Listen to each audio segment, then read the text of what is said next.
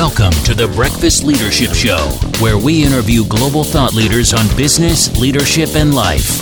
Here's your host, keynote speaker, best-selling author, and chief burnout officer of the Breakfast Leadership Network, Michael Levitt.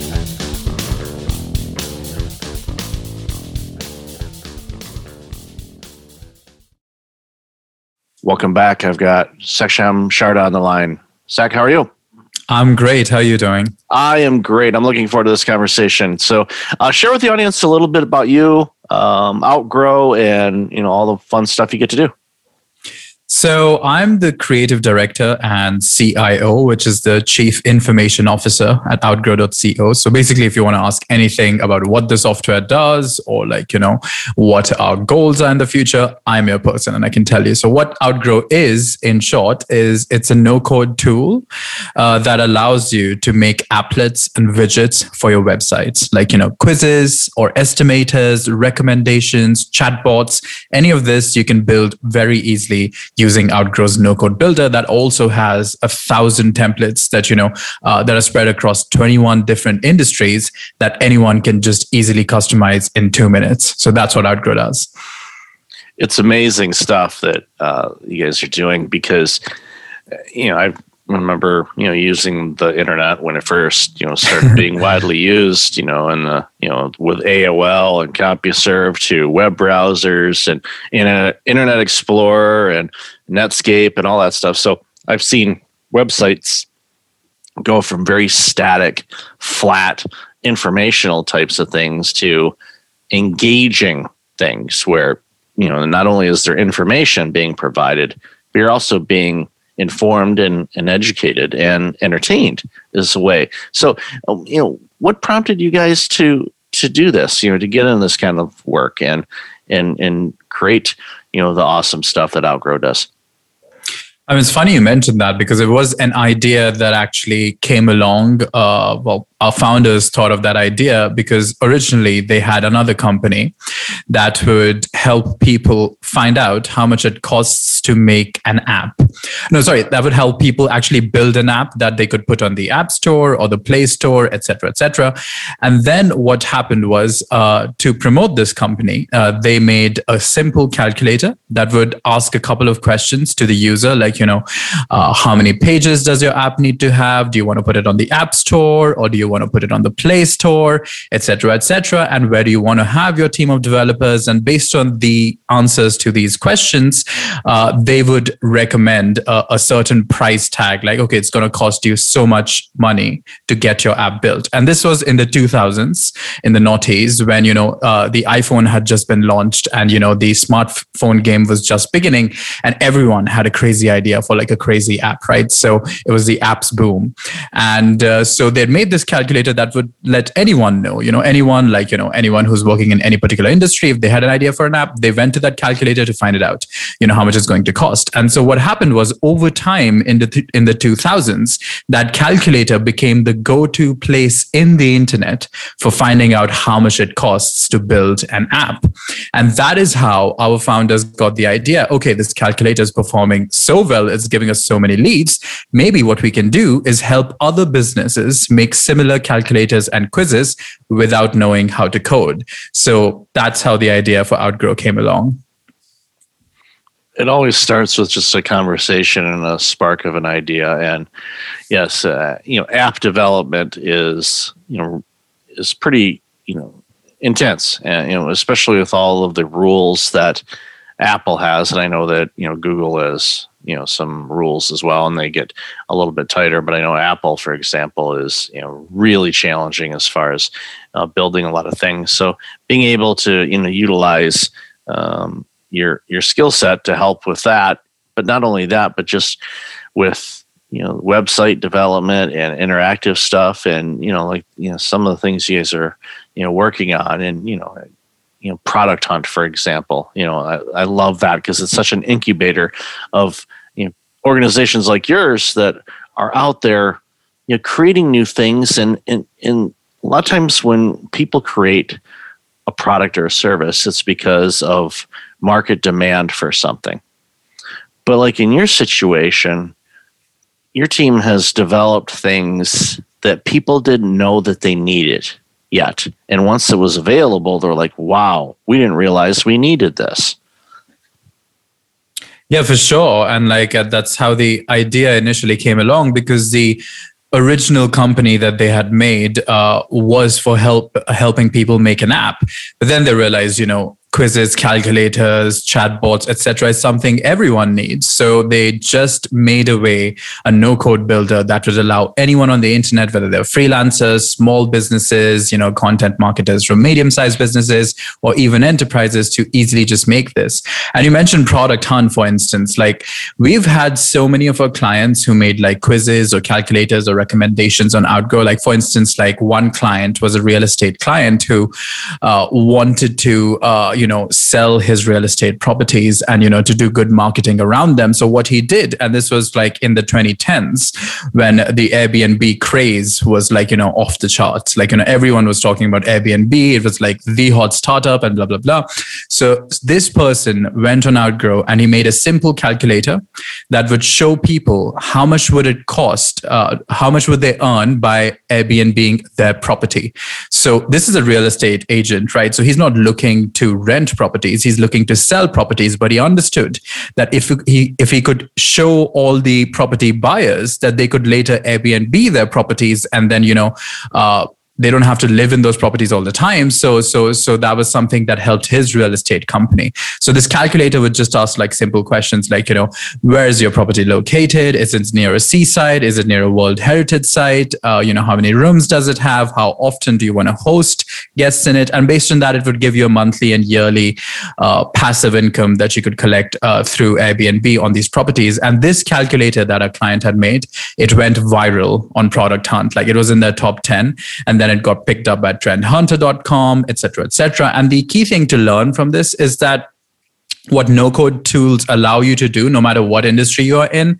I just gave an example for the real estate industry, but no matter what industry you're in, course making, podcasting, you can make an interactive quiz or calculator that you can put on your website. It's going to be there 24/7. And that quiz or calculator is giving a very definite value to the user. So they're very likely to leave their email behind that you can follow up with them, et cetera, et cetera. And you can lock this result, this value that you're giving, you can lock it behind a lead generation form where they ask you for an email, and then they're able to, like, you ask them for an email and then they're able to see the value that you're giving.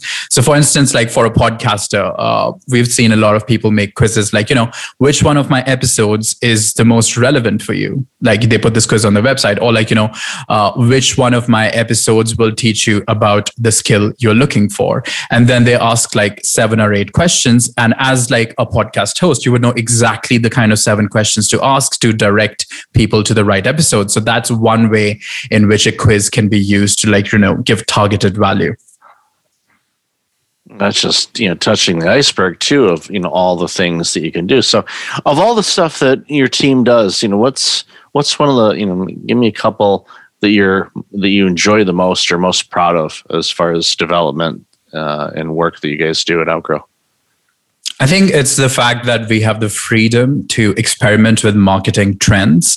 And I think that is crucial, because what happens a lot of time in companies is that people just get like, stuck to like a routine of doing things, whereas here we have more creative space. So one of the things we did was like, when coronavirus came along, just before the virus came, we were developing this interactive templates pack for the events management industry. So like, conferences and, corporate events. And then we had like all these interactive widgets and applets that anyone could customize in this. So for instance, which conference talk should you attend? Or like, if you're a sponsor, then, which event of ours should you sponsor, which panel should you sponsor, or like where should you be a speaker in, et cetera, et cetera. So all these quizzes and calculators, like a calculator, like, how much is it going to cost you to send your team to this conference in Barcelona, for instance, right? A return of investment calculator that would show you what is going to be the networking value, long-term value of attending a conference. So we had this entire pack and this entire universe of templates ready to be launched. And then coronavirus came along. So obviously there were no events scheduled for the upcoming, future. So we had to just put that entire package on hold. And this is the creativity in our company, is that, no one was like, disappointed that we couldn't launch this. We had the enough of like, flexible room to be like, okay, we can pause this. Eventually events are going to start again, maybe in a year, maybe in 2 years, maybe in 3 years, conferences are going to exist and we can launch this pack then. But in the meantime, what we did was we launched a restaurant takeaway pack. So, what happened when coronavirus first came along was, all the restaurants were banned, but there was a loophole in the law, which was basically that if you're a takeaway joint, then you can, operate your business, but not if you're serving people in a terrace or a garden or like indoors, etc. So a lot of restaurants at that point had to make the decision to turn to, completely digital takeaway spots.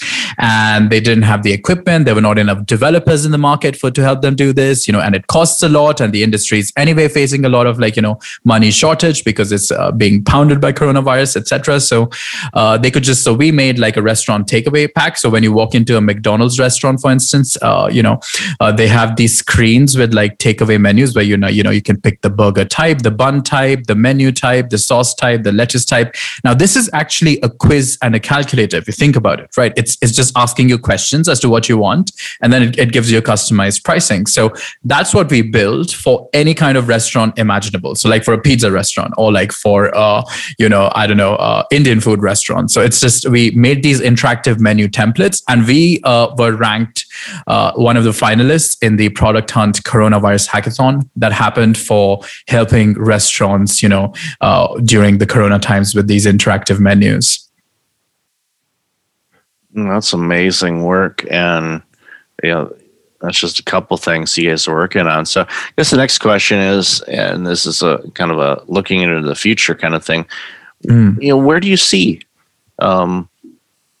internet usage and how we consume the internet? And I mean, all of the apps and everything else with, smartphones and everything else. But, where do you see things going over the next, maybe 5 years or so?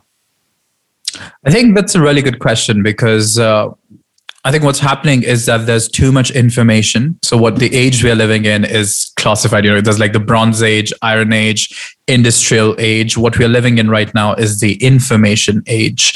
And the key characteristic of the information age is that it's not money that is power, it is information that is power. And this is a crucial thing to remember, especially because we are entering towards the late half, or like I'll say towards the end of this age. And now there's too much content. Everyone's producing too much content. There are too many blogs. Everyone has a great idea. There's too much information circling around. And so the users, or like, if someone goes on the internet and they want to buy a pair of sunglasses, for instance, like, they don't know what to pick because there's so many choices. There's like a complete choice paralysis, right? And the price wars from like companies like AliExpress, etc., has led to, goods being really cheap and really gettable. So like, what is my incentive to buy? And that's why I think interactive content is an answer to this entire choice paralysis and decision fatigue that we are seeing in this age, is because it helps the user make a choice, right? If I go on your website and you're selling sunglasses and you have a quiz like, which sunglasses suit you best, and that quiz actually sifts the data you give it, and then it gives you 2 or 3 choices to pick from, you're more likely to pick something. And that is why I think the future is basically going to be interactive, because as we hear in the news all the time, like, most companies using interactive content are also able to very easily gather marketing data and marketing information. Like, so when they ask you which sunglasses suit your face the best, they understand what, like, if 500,000 people take that quiz, they get an idea of like, what kind of sunglasses are fashionable amongst people. And then they can make their supply chain better, and they can order more that kind of, sunglasses instead of like, the ones that people don't like. So I think this is the future, is to use interactive content, because the static content is just too much and it leads to a choice paralysis. I agree with you on the information overload. There's just so much out there. And for inventory, gone will be the days of you stocking up on all this stuff that ends up not being sold because consumers didn't want it. And you think about that from a global footprint type of situation, because if we're not mass producing something that no one will end up buying, that stuff could end up in a landfill, which of course pollutes our water, which, all the things we know about making the earth a much healthier place. When you have basically, the phrase just-in-time inventory, comes into play here. But because we're able to mass produce things, 3D printing, for example, I've seen, some of that stuff work and, get blown away by it, going, wow. It's like, there's, you type in, you put in this template and all this stuff and you do it. Next thing you know, you're holding this thing that didn't exist a few minutes ago. And all of a sudden it's like, wow, that's insane. And we're getting, as technology and advancements and curiosity continues to grow, I think that it bodes well for humanity and the future of things, and cutting back on wasteful things and having just the things that we truly want, and doing it in such a way where it has such a smaller footprint than how we've made things in the past.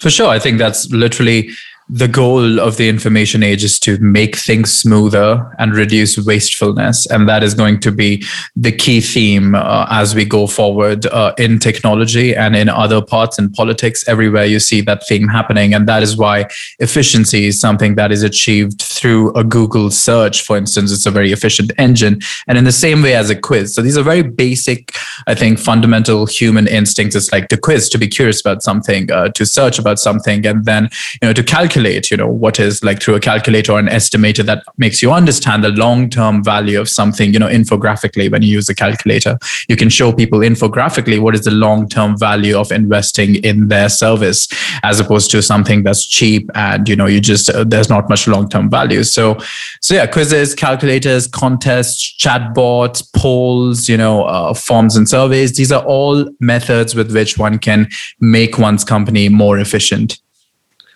So a follow-up question of that is, what are some things that you wish were out now, but they aren't yet? As far as, obviously we've talked about the quizzes and interactivity and all that stuff. What are some things that you thought we would have by now, but we don't yet when it comes to innovation and technology? I think widespread use of no-code tools, because I don't think anyone who's we serve 31 different industries: finance, healthcare, insurance, content creation, all of them. If there's anyone listening to this podcast and they have a business that is, they're a freelancer, or they're a medium-sized business, or they're a large business, or even if they're an enterprise, there's no reason they should be afraid of expressing, they are where they are in their business because they had some kind of skill or creativity or innovation that they brought to their field. And that's why their business exists today. And there's no reason that their innovation shouldn't be expressed to the world just because they don't know how to code, right? Coding is not an important thing anymore. And that's something that I think everyone should realize, is that everyone should be using no-code tools like Outgrow, and there are many other no-code tools. You should be using these more, because the market does not favor people who can code. The market favors people who are creative and innovative and who can just use no-code tools to express this innovation and creativity, right? The market favors creativity. It does not favor someone being a great coder like, Mark Zuckerberg or someone, right? That's just one particular skill set that you can just hire. And no-code tools just allow you to just bypass that skill set and make something good. And that's what you can do. So if you go to the Outgrow.co template section on our website, you would see more than 1,000 templates that you can just edit in a minute, under a minute, like a PowerPoint presentation. And then you can just put on your website. You can test it out if it works for you. If it doesn't work for you, try another template. It's totally possible to do all that within 30 minutes. That is awesome. And I definitely implore and encourage people to take advantage of that and play around with it. Get creative. And, you might see something that you can add to your site as an entrepreneur that your customers and potential customers will really enjoy, and you won't have to, spend billions of hours to try to figure out how to use it, because, that's what your team's done already. They've spent a bunch of time on there working on things that you enjoy doing to make things easier for those that want to do some things, and sometimes they feel that they have to learn all kinds of special coding when your technology proves that they don't have to, which is awesome. So Zach, I've loved our conversation today. Where can people find out more about you and this incredible work you're doing? Well, so everyone can claim a 30-day extended free trial by just going to outgrow.co/breakfast. And that will open up a page for you where you can just claim an extra, 30-day trial where you can just, try out all the templates as much as you like, see if it works for you. If it doesn't work for you, then it's just a trial, right? So nothing to lose. So outgrow.co/breakfast. That's awesome. I'll definitely have that in the show notes. So thank you so much again for your time today. And thank you and your entire team for continuing to innovate to make life easier and more accessible to all of us. So thank you so much. Thanks for having me. Thanks for listening to the Breakfast Leadership Show, part of the Breakfast Leadership Network. Visit breakfastleadership.com for tips on empowering your business and your life.